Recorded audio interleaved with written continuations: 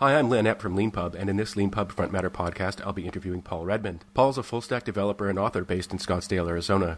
His books include the Lumen Programming Guide, published with A-Press, and the LeanPub book, Docker for PHP Developers, a guide to using Docker for PHP development. He's also written a course called Docker for PHP Developers, which you can find at bitpress.io, a website offering courses that Paul co-founded along with his colleague Jacob Jensen. Paul also works for Laravel News, and it's no coincidence we're interviewing him now, as LeanPub is helping sponsor Laracon EU, which starts in just a couple of days in Amsterdam. You can follow Paul on Twitter at Paul Redmond, and you can follow Laravel News at Laravel News, and check out the website at laravel-news.com. In this interview, we're going to talk about Paul's background and career, professional interests, his book, and at the end we'll talk about his experience using LeanPub a little bit. So thank you, Paul, for being on the LeanPub Front Matter podcast. Thanks, Len. I really appreciate it. It's nice to be on here. I've got my Laravel News shirt on. You guys can't see that, but I'm sporting it anyway. So. Yeah, I saw that right away. That's great. So I usually like to start these interviews by asking people for their origin story. So I was wondering if you could talk a little bit about where you grew up and how you ended up being involved in software development. Sure. So I'm a bit like my grandpa. I'm a homebody. So I was born here in Phoenix, Arizona, and I've lived here my whole life. And my wife's always trying to get us to travel and move, but like I said, I'm a homebody, so I've been here my whole life for about 38 years, I guess. Spent a little time in Columbus, Ohio, on a church mission, and really grew up here in the heat, and eventually learned about programming after I was married. So I was about 22 at that time. So.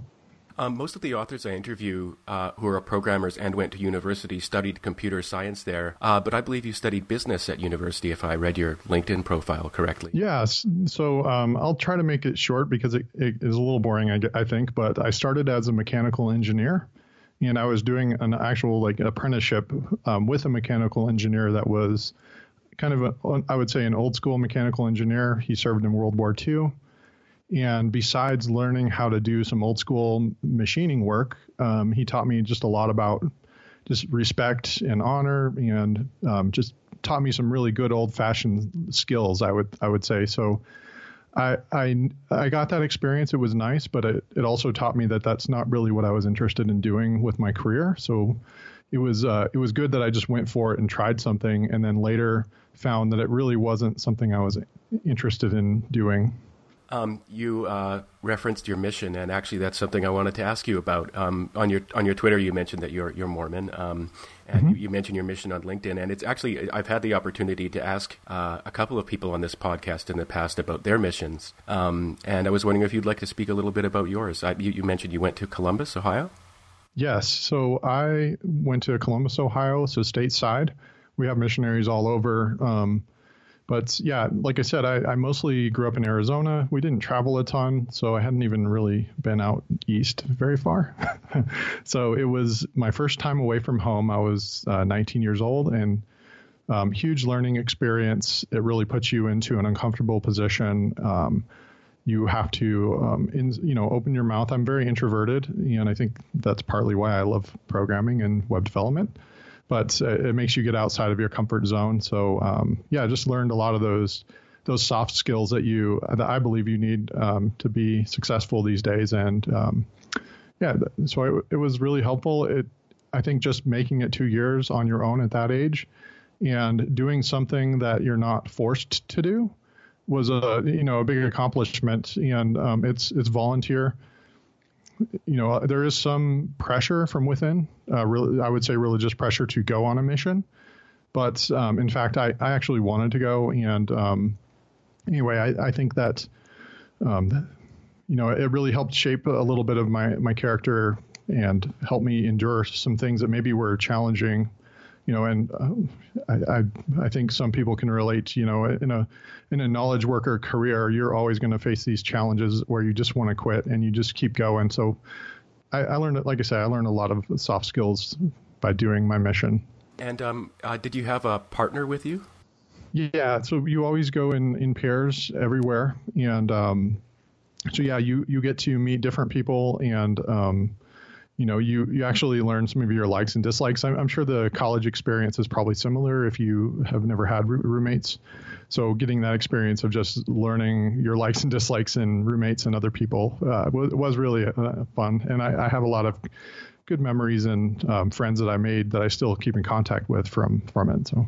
Yeah, it's interesting you talk about, being kind of in it. It's just volunteer, but at the same time, what you volunteer for kind of forces you to talk to people and things like that. And, I've been interviewing people who are software developers for years on this podcast. And I mean, if they're on LeanPub, they've already come out of whatever shell they were in to some extent. But often one of the stories is that things that people tell is that in order to be a successful software developer, you actually really ought to do things like go to conferences and try and give talks and things like that. And because it'll help you network, it'll help you find your next job, it'll help you learn. And it's a very welcoming community. Mm-hmm. And Laravel in particular, I believe, has a very welcoming community. I was just at Laracon, and it is my first tech conference. I've been a software engineer for 15 years, and I just have never taken that step. But I would also say, like, the local meetups, I've only been to a couple, but that's another really good way to come out of your shell a little bit. And it's a smaller stage as well to, see some interesting presentations and then talk with people afterwards and just kind of come out of your comfort zone and network with other people. Yeah, super fun. I had a great time at Laracon. It was just a lot of fun. So.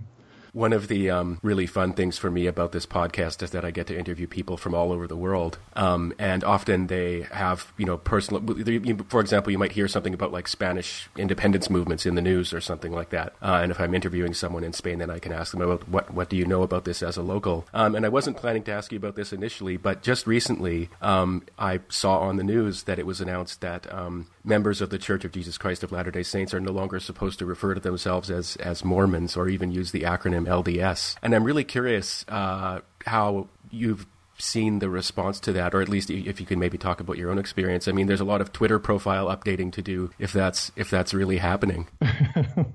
Yeah, that's an interesting thing. I mean, I'm obviously not speaking officially for the church, but I hear both. And our external facing website, I believe one of your last guests, because I listened to your podcast as well, had mentioned that he worked on the Mormon.org property. Yeah. And that's definitely the way that people identify us. And so, I mean, as well as a familiar term, the actual name of the church is Church of Jesus Christ of Latter-day Saints. But I feel like it's not important to correct people if they refer to you as a Mormon.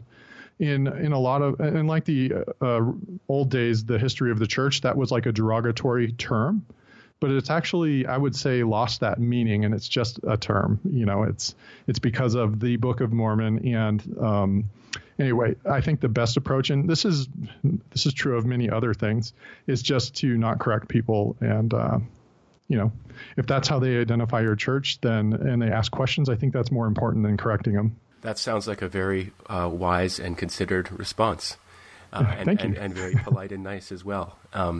I would say from my own personal experience, I don't think that people nowadays, when they hear that word, associate it with any particular kind of negativity. Mm-hmm.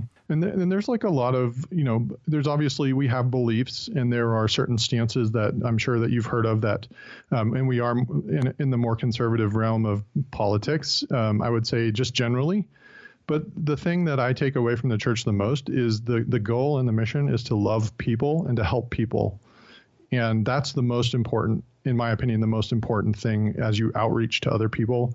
And the church is very involved in helping communities inside and outside of the United States that are impoverished, that need help. We have a perpetual education fund where members are encouraged to donate, and it helps people in third world countries and other countries that wouldn't be able to get an education to fund that.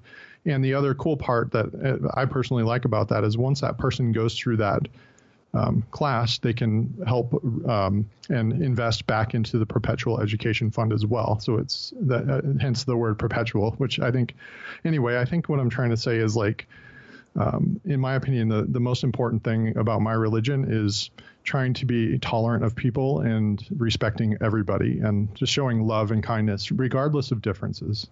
Speaking of education, that's a good opportunity for me to segue into your own work in that area on bitpress.io. And I hope I pronounced your co-founder's name correctly when I said Jensen instead of Jensen. Yeah, so Jacob and I have worked together professionally. And actually, there is another book that was originally on LeanPub. It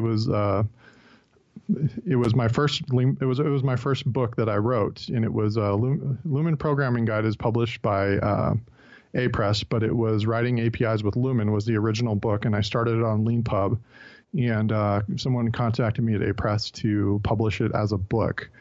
So that's kind of my origin story, I guess, as a publisher, and I was so inspired by the writing process that I wanted to continue that, and kind of Bitpress is like my home, and it's very unpolished. I'm still working on it. In my spare time, I have a full-time job, but the idea is that I want that to be a place where I create courses and content and even software to help developers learn and grow as developers. And when did you start working for Laravel News? So I started that about a little over a year ago. It was definitely a cool way to just start. Eric just contacted me because he noticed that I had written a book or two and was interested in finding somebody to help him write content for the site.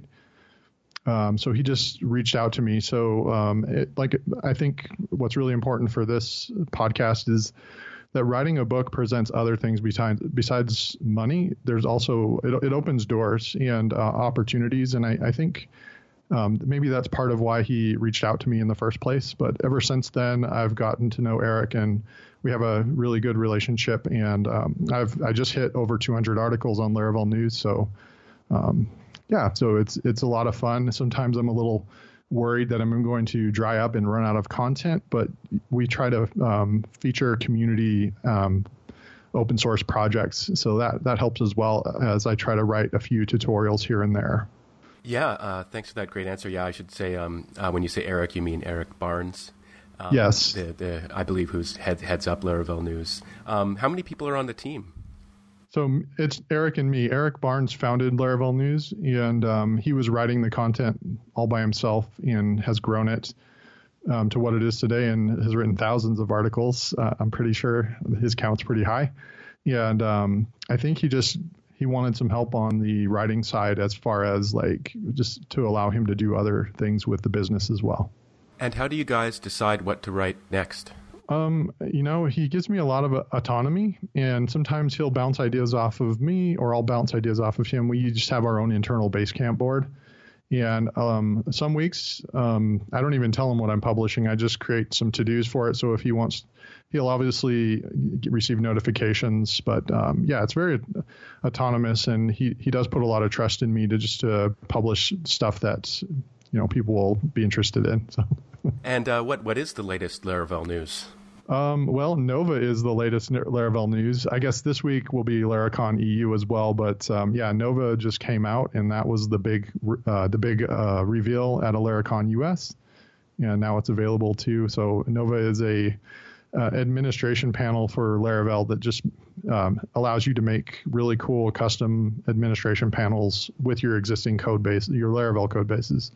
Yeah, I had the opportunity to interview Taylor Otwell, the founder of Laravel, just a few days ago for the second time. 5 years had elapsed, and I actually didn't know this, but he had just announced Nova, so I watched his presentation on YouTube, and it was fascinating to see the product of all that work. Yeah, it's really awesome.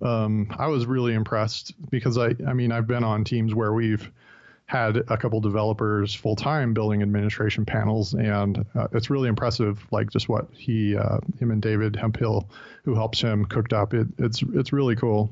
It's awesome. There's a lot of community involvement going on as well right now. A lot of people are building Nova packages now that they're open sourcing and sharing with the community. It's pretty cool. It's interesting what you mentioned about how publishing a book is about more than making money. Just yesterday, also inspired by the upcoming Laracon EU, I interviewed Jason Gilmore, and he actually has a past working in technical book publishing, and he's written hundreds of articles himself. I don't know how much of that he does these days anymore, but yeah, he talked about that as well, and that actually leads me into my next question, which is, if you're going to be an author, then you have to figure out how to write a book. And you have a really good blog post that you wrote a little while ago now, about your writing process for your latest book, where you really break it down. It was really clear and methodical, and I personally have to say I really appreciated the emphasis on outlining, which is something that I like to do for most of my writing projects. And I was just wondering if you could talk a little bit about what's your process from, like, when you first sit down to start planning to, when you hit the publish button, wherever that happens to be. Well, thank you. I do appreciate that. In fact, I was hoping to create more either video or written content about this very topic as well. So it is interesting to me. So I think out of all of this, I think the number one key for me, at least, and this might differ for other people, I have to start in the middle somewhere and just get going.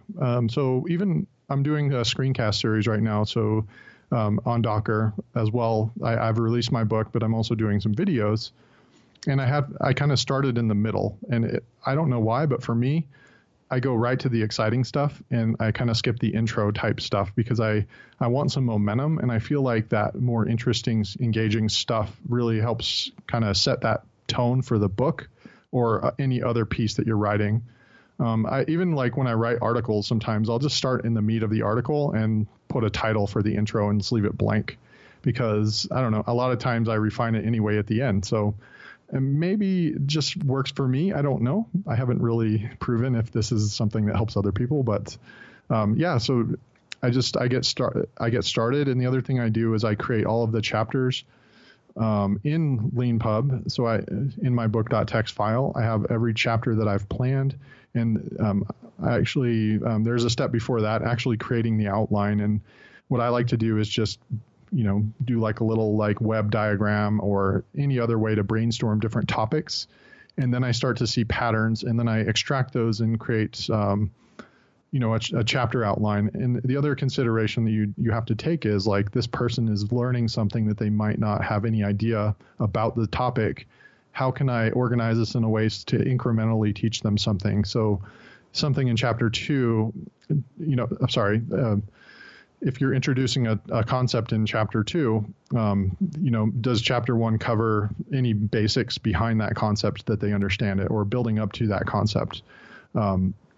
So those are all important considerations for me. The other important thing, at least for me, is getting feedback early and often. So when I set up a LeanPub project, I'll push to GitHub, and LeanPub maybe you guys love me for this, but every time I push to GitHub, it generates a new version of the PDF, and I like to review that often. Just for me, it's just some kind of satisfaction of seeing it in a PDF form. So yeah, I guess I'm kind of all over the place on this, but that's kind of, in a rough sense, the way that I kind of approach the writing part of things. I also use Grammarly heavily, and I would recommend getting an editor, but in my case, it just wasn't in the budget, and so I used Grammarly and ran it by a couple of my friends as well. And how do you use Grammarly? So what I do is I do a lot of the manuscript writing first, and so I'm not even touching Grammarly until the book has pretty much a full form. The other thing that I would say is contrary to the way LeanPub does things is I kind of keep things hidden, and it's my personality. I'm afraid to show work in progress code to my coworkers sometimes. I'm kind of a OCD perfectionist in that way. So a lot of times I'm doing my work in the background, and I know that I need to kind of come out of my shell in the future in that regard. But the book has a very nice shape before I'm ever getting into Grammarly. So I do it chapter by chapter is how I go about it. I was going to ask, you actually wrote in your post that you I'm quoting, like to write in secret and release all at once, end quote, which, not that we are very accommodating of all approaches to writing at LeanPub, but that's obviously not our kind of advertised advice. But you just mentioned that you actually like to get feedback early on, unless I misheard you. So I guess what I mean is my own internal feedback, my own feedback loop. I wrote it. It looks like a markdown document. but it doesn't really have like a design form in like a PDF format.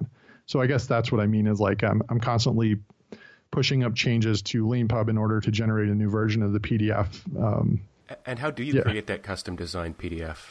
Oh, so on this project, I decided to kind of take it up a little notch. Last time I launched with the generated content from LeanPub, and I just wanted to kind of control the design a little more. And I know that you guys are friendly to this anyway. Like you can export the book, I believe, as an InDesign artifact. Is that correct? Yes. So I went with this open source tool that I noticed called Scribus, and it's kind of like an open source version of like InDesign. But, it's open source. It's not as polished as the Adobe InDesign product. And there are a few features lacking. But, what I basically like designed it. And this, again, this is kind of the one thing I guess I learned from this process is that the mistakes and changes in grammar are very expensive because you're basically typesetting a book. At least maybe I'm just a rookie at this. I don't know. But when you drop in the code examples, and let's say that there's a bug in the code and you have to add a couple lines to the code example, it may push down the content onto the next page. And now you have to shuffle every page after that in the chapter. So it is very painful. And I'm looking at ways to improve that process because I like being able to customize. And even if I wanted to add an illustration, somewhere custom in the middle, it just gives you a lot of flexibility, and I thought I'd experiment with it. Yeah, that's actually a really interesting feature of so many LeanPub books that they are about programming. And if you're writing a programming book, you have all the challenges of a person writing a normal book, but you also need to write code that works and keeps working. So there's an extra kind of quote unquote kind of grammar that you need to need to stick to. And you mentioned in your blog post that you use a test-driven development approach to your writing. Is that what you were talking about? Yes, that's what I was going to mention. So with my current book, it's Docker for PHP developers. There's not as much opportunity for like test-driven development as there would be like in a coding book, like with a programming language. But in my first book, in the Lumen book, I actually wrote the style of the publication is test-driven. So every concept in the book, you write a test first, and then you write the actual code to make the test pass. And a side effect of this is that I did not have very much errata. So either A, not a lot of people read my book and reported it, or B, that the code was really well tested and there was no errata. So I don't know the answer to that, honestly. It was my first book, and I felt like I botched the communication marketing side of it a little bit. So I didn't really get a pulse of the readers. I did get people reaching out to me and telling me that they really liked the book. And learned a lot from it and shared those things. But I guess I didn't. In the end, I guess I was very confident of the code in the book because I wrote tests for it. So even if you're not presenting the actual tests as part of the book, if you have those in the background, it's going to make your content much more robust, and you're going to have more confidence in your code samples. You mentioned your Lumen programming guide and the story about that book, and I actually wanted to ask you about that. One of the really good outcomes that we look for from LeanPub books is actually that they get picked up by publishers and then retired on LeanPub. It's actually something that we really we get kind of excited about. I mean, that's one of the things we want to be there for. And so I just wanted to ask you a little bit about how that happened. I mean, did you get an email saying, "Hey, we found your book and we'd like to publish it"? Are you up for negotiation? Yeah. So. I believe somebody at A-Press purchased the book and probably checked it out, and then they reached out to me via the LeanPub contact form, I believe. So I think it is cool, like that publishers are scouring LeanPub looking for books that might fit their publisher or whatever. And yeah, they reached out to me, and again, I was like, hey, let's try this out. I've never published a book before. My first goal was like, can I finish a book? And LeanPub helped me achieve that goal. And I honestly don't think without LeanPub, I would have achieved that goal for my first book. I think it's that good of an iterative process. Even if I'm not sharing my manuscript with actual people and letting them buy it, it's still an iterative process if you're generating PDFs and constantly looking at new versions of it, in my opinion. So yeah, they picked it up, and the writing process, I guess is different than if you were going to write on Leanpub. There is an editing team, and you have to use their systems. So I did have to adapt to that. For instance, like I believe they use Microsoft Word as the writing tool with some custom templates and things for code. But they were able to take the manuscript or the PDF, I don't remember which, but generate that into their format. So when I got the assets, a lot of the original book was already imported, and the goal was just enhancing it and making some changes based on feedback of what they wanted to change about the original book. In addition to this Front Matter podcast, which for those who might not know, Front Matter is a kind of technical publishing term for some of the stuff that comes at the front of your book. We've also got at Leanpub a podcast called Back Matter, which is about the publishing industry, the book publishing industry in particular. And just the other day, I was interviewing someone who writes a really great blog about authors negotiating contracts and things like that. And it's actually something I haven't asked on this podcast before, but what was that process like when presumably you had to sign a contract with A-Press, and without asking you to give up any of the details of the contract. Mm-hmm. How did that process go? Did they shoot you a kind of like, this is our standard contract, and did you ask any questions back? Yeah, I definitely asked questions because when you're signing a book contract, there's advances involved and other payments. For instance, like I believe O'Reilly's a good example of this. They have their online library, and I'm sure that they compensate authors for being included in that digital library. A-Press also has their own digital library, or maybe it feeds into O'Reilly's. I'm not actually sure, because I do know that my book is available to the O'Reilly online subscription. But regardless, they do negotiate and pay you those royalties as well for being included in that. I guess they sent me a couple contracts and I looked over them. And I guess I would say that I was a little hesitant because I've always kind of been entrepreneurial and independent. And I knew that I faced with this agreement, I faced a few constraints. Like, for instance, I had to retire my book. And I couldn't market my own product. It was now out of my control as far as trying to sell my book directly to people that would read it. Everything, I can still promote it, obviously. And a lot of times for a smaller author, it's still up to you to promote this book, even though it's now, I guess one of the illusions I had is originally when publishing with a publisher, at least I did. I had this perception that they would take care of all of the promotion and marketing. And honestly, I actually don't really have a lot of view and insight into that process or what is being done to market the book. It's obviously a smaller niche title compared to some of the other titles, et cetera.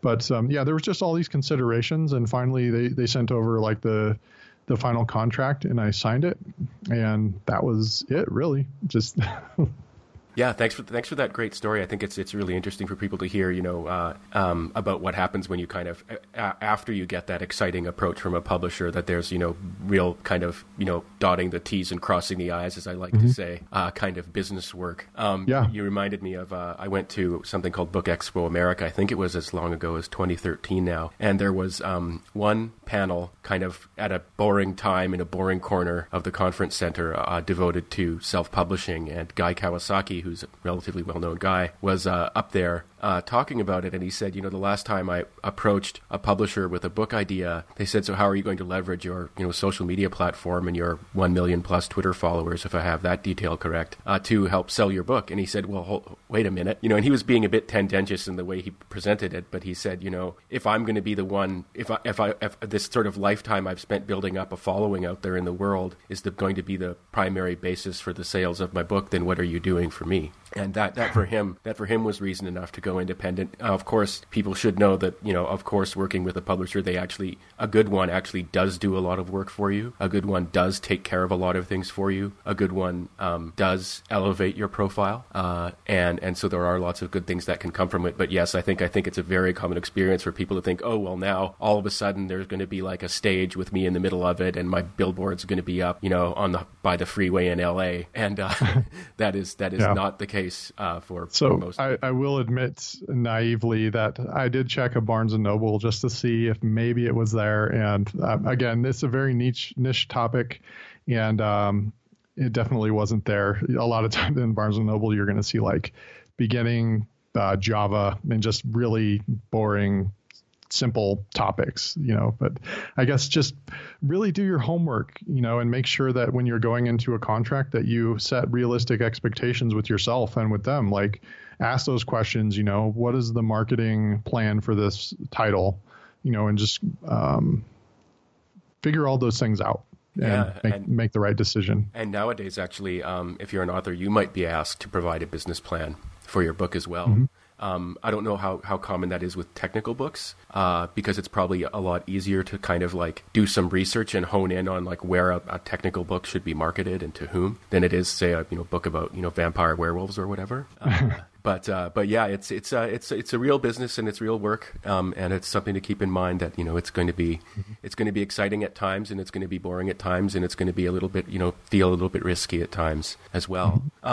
The last question I always like to ask authors on this podcast is if you could think of one thing that you could ask us to do to make LeanPub better, or what would that thing be? Maybe building a feature or fixing a bug. So I did put a little thought into this because I know that you asked this question, but I'm kind of drawing a little blank here. I did have a really good answer though. Okay. Just forgot it. Oh, okay.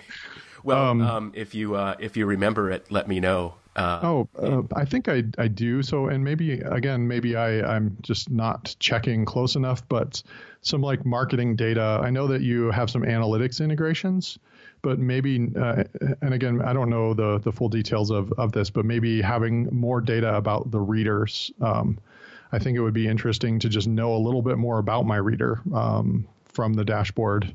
I don't know if that makes sense to you at all, but maybe even just like having their name and knowing who they are. So that's actually a really interesting kind of deep LeanPub question. I'll try to answer it relatively briefly. We do have Google Analytics integration, and that can be really useful. That Google Analytics can also be kind of a bit tricky to relate to appropriately. This is my personal opinion. Mm-hmm. Often I've had this experience where if you show charts to people, they tend to assume a one-to-one correspondence between that chart and the reality behind it. It's just something, it's just a very common normal human reaction. So for example, in the investment world, a client will come in and say, why should I invest in this stock? And they'll say, see this line going up? Let me just extend it out another 3 years. And when you see that line going up for the next 3 years, people really I know it sounds like an exaggeration. People really do believe it because they saw that chart. And Google Analytics is actually really complex and really tricky. And it's an art, not a science using that. And so I just want to caveat what I'm saying about analytics with I actually do have a kind of skeptical relationship to them myself. They're very important to have and to use and to work with, but everybody should understand that, things aren't always going to match up day to day, if you know what I mean. Like, what Google Analytics shows you happened a month ago, the next day, it might show you something different for that very same day, right? Because something changed or some new information came in. And so that's, for example, just one thing that people need to keep in mind when we're talking about analytics. Another really interesting thing is, for example, if you, with respect to internet commerce and particularly with sort of selling your own things, we often get people asking, can I get the names or the email addresses of the readers? And it's funny. So one response is to say, if you went and bought a book at the local bookshop, would you want the author to get your email address? Right. Would you expect that? And you'd be like, well, no, I would not. I mean, I wouldn't necessarily say no if they asked, but certainly it's not your expectation when you buy a pillowcase on Amazon, for example, that the pillowcase seller is going to get your personal information. But it is a natural question to ask because LeanPub is in that world of handling things yourself and being self-promoting. And so our way of kind of managing those two kind of competing expectations is to give readers the opportunity to share their email address with the author when they buy the book. So that's one of our responses. Is that possible today? Yes, unless nice. unless I'm wrong about something. It's been a while since I've looked at that, but you can definitely choose. You can choose to when a book is not published yet, you can actually choose to do it at that step, and I'm 99% sure you can choose to do it afterwards as well. That's what I was going to say. Is like from an independent writer's perspective. You kind of need to build up your audience to support your future work, so you're not starting from ground zero every time. So it's not that like I would want to spam people, but I would at least like to just let them know, like, look, you bought one of my other books in a kind way. This is something else I'm working on that I think you might be interested in. But there is a lot of responsibility on the author's part to not spam people and take advantage of that. Well, exactly. And actually, this is something we put a lot of thought and work into. And one other feature that we have is a kind of double-blind system that lets you email your readers when you update your book. So if someone has bought your book, they can opt in to receiving update emails from LeanPub, so from you via LeanPub. And so you don't actually have to give them your email address, and they don't have to give you theirs, and you can actually still contact all your readers about updates to your book. That's interesting. Yeah. It's there. It's sort of there to respect, because like a lot of authors, they're like, I want to communicate with my readers, but I don't necessarily want them having my email address. And we also have MailChimp integration as well.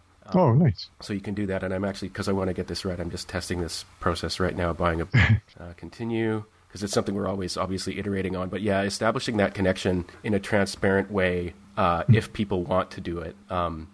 We've got share my email with authors as an option on what we call the post-purchase page.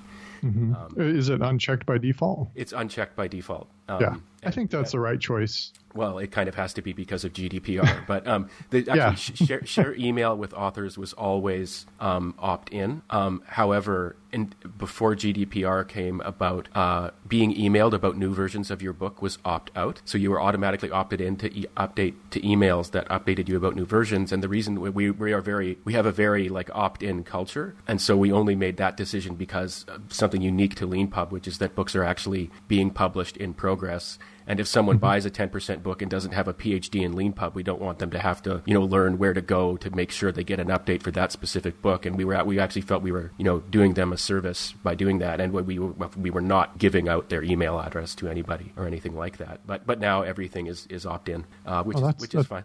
Yeah, that's cool. Thanks for the insight.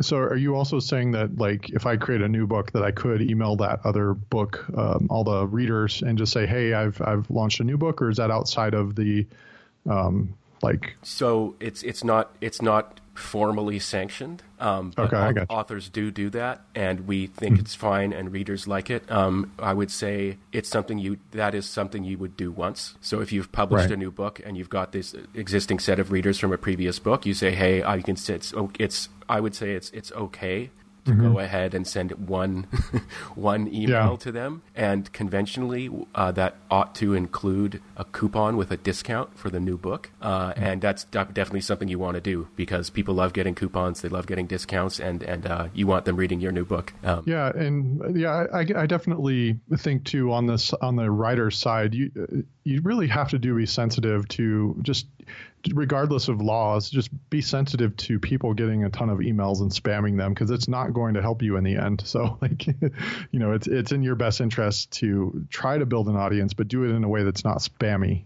Oh, 100%. Yeah. I mean, that's something that's just, I've been at this for years, and certain people have certain kinds of personalities that come along, and we have had people take advantage of the freedom to email authors and spam them, and we stop that when we see it happen. Nice. So just for any LeanPub readers out there listening, don't worry if someone starts taking advantage of that option.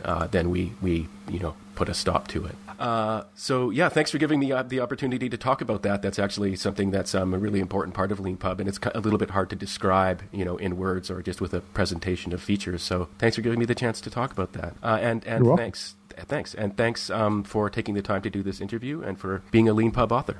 Yeah, thanks, Len. I really appreciate LeanPub as well. I wouldn't be where I'm at today without using LeanPub, so I do appreciate it very much. Thanks.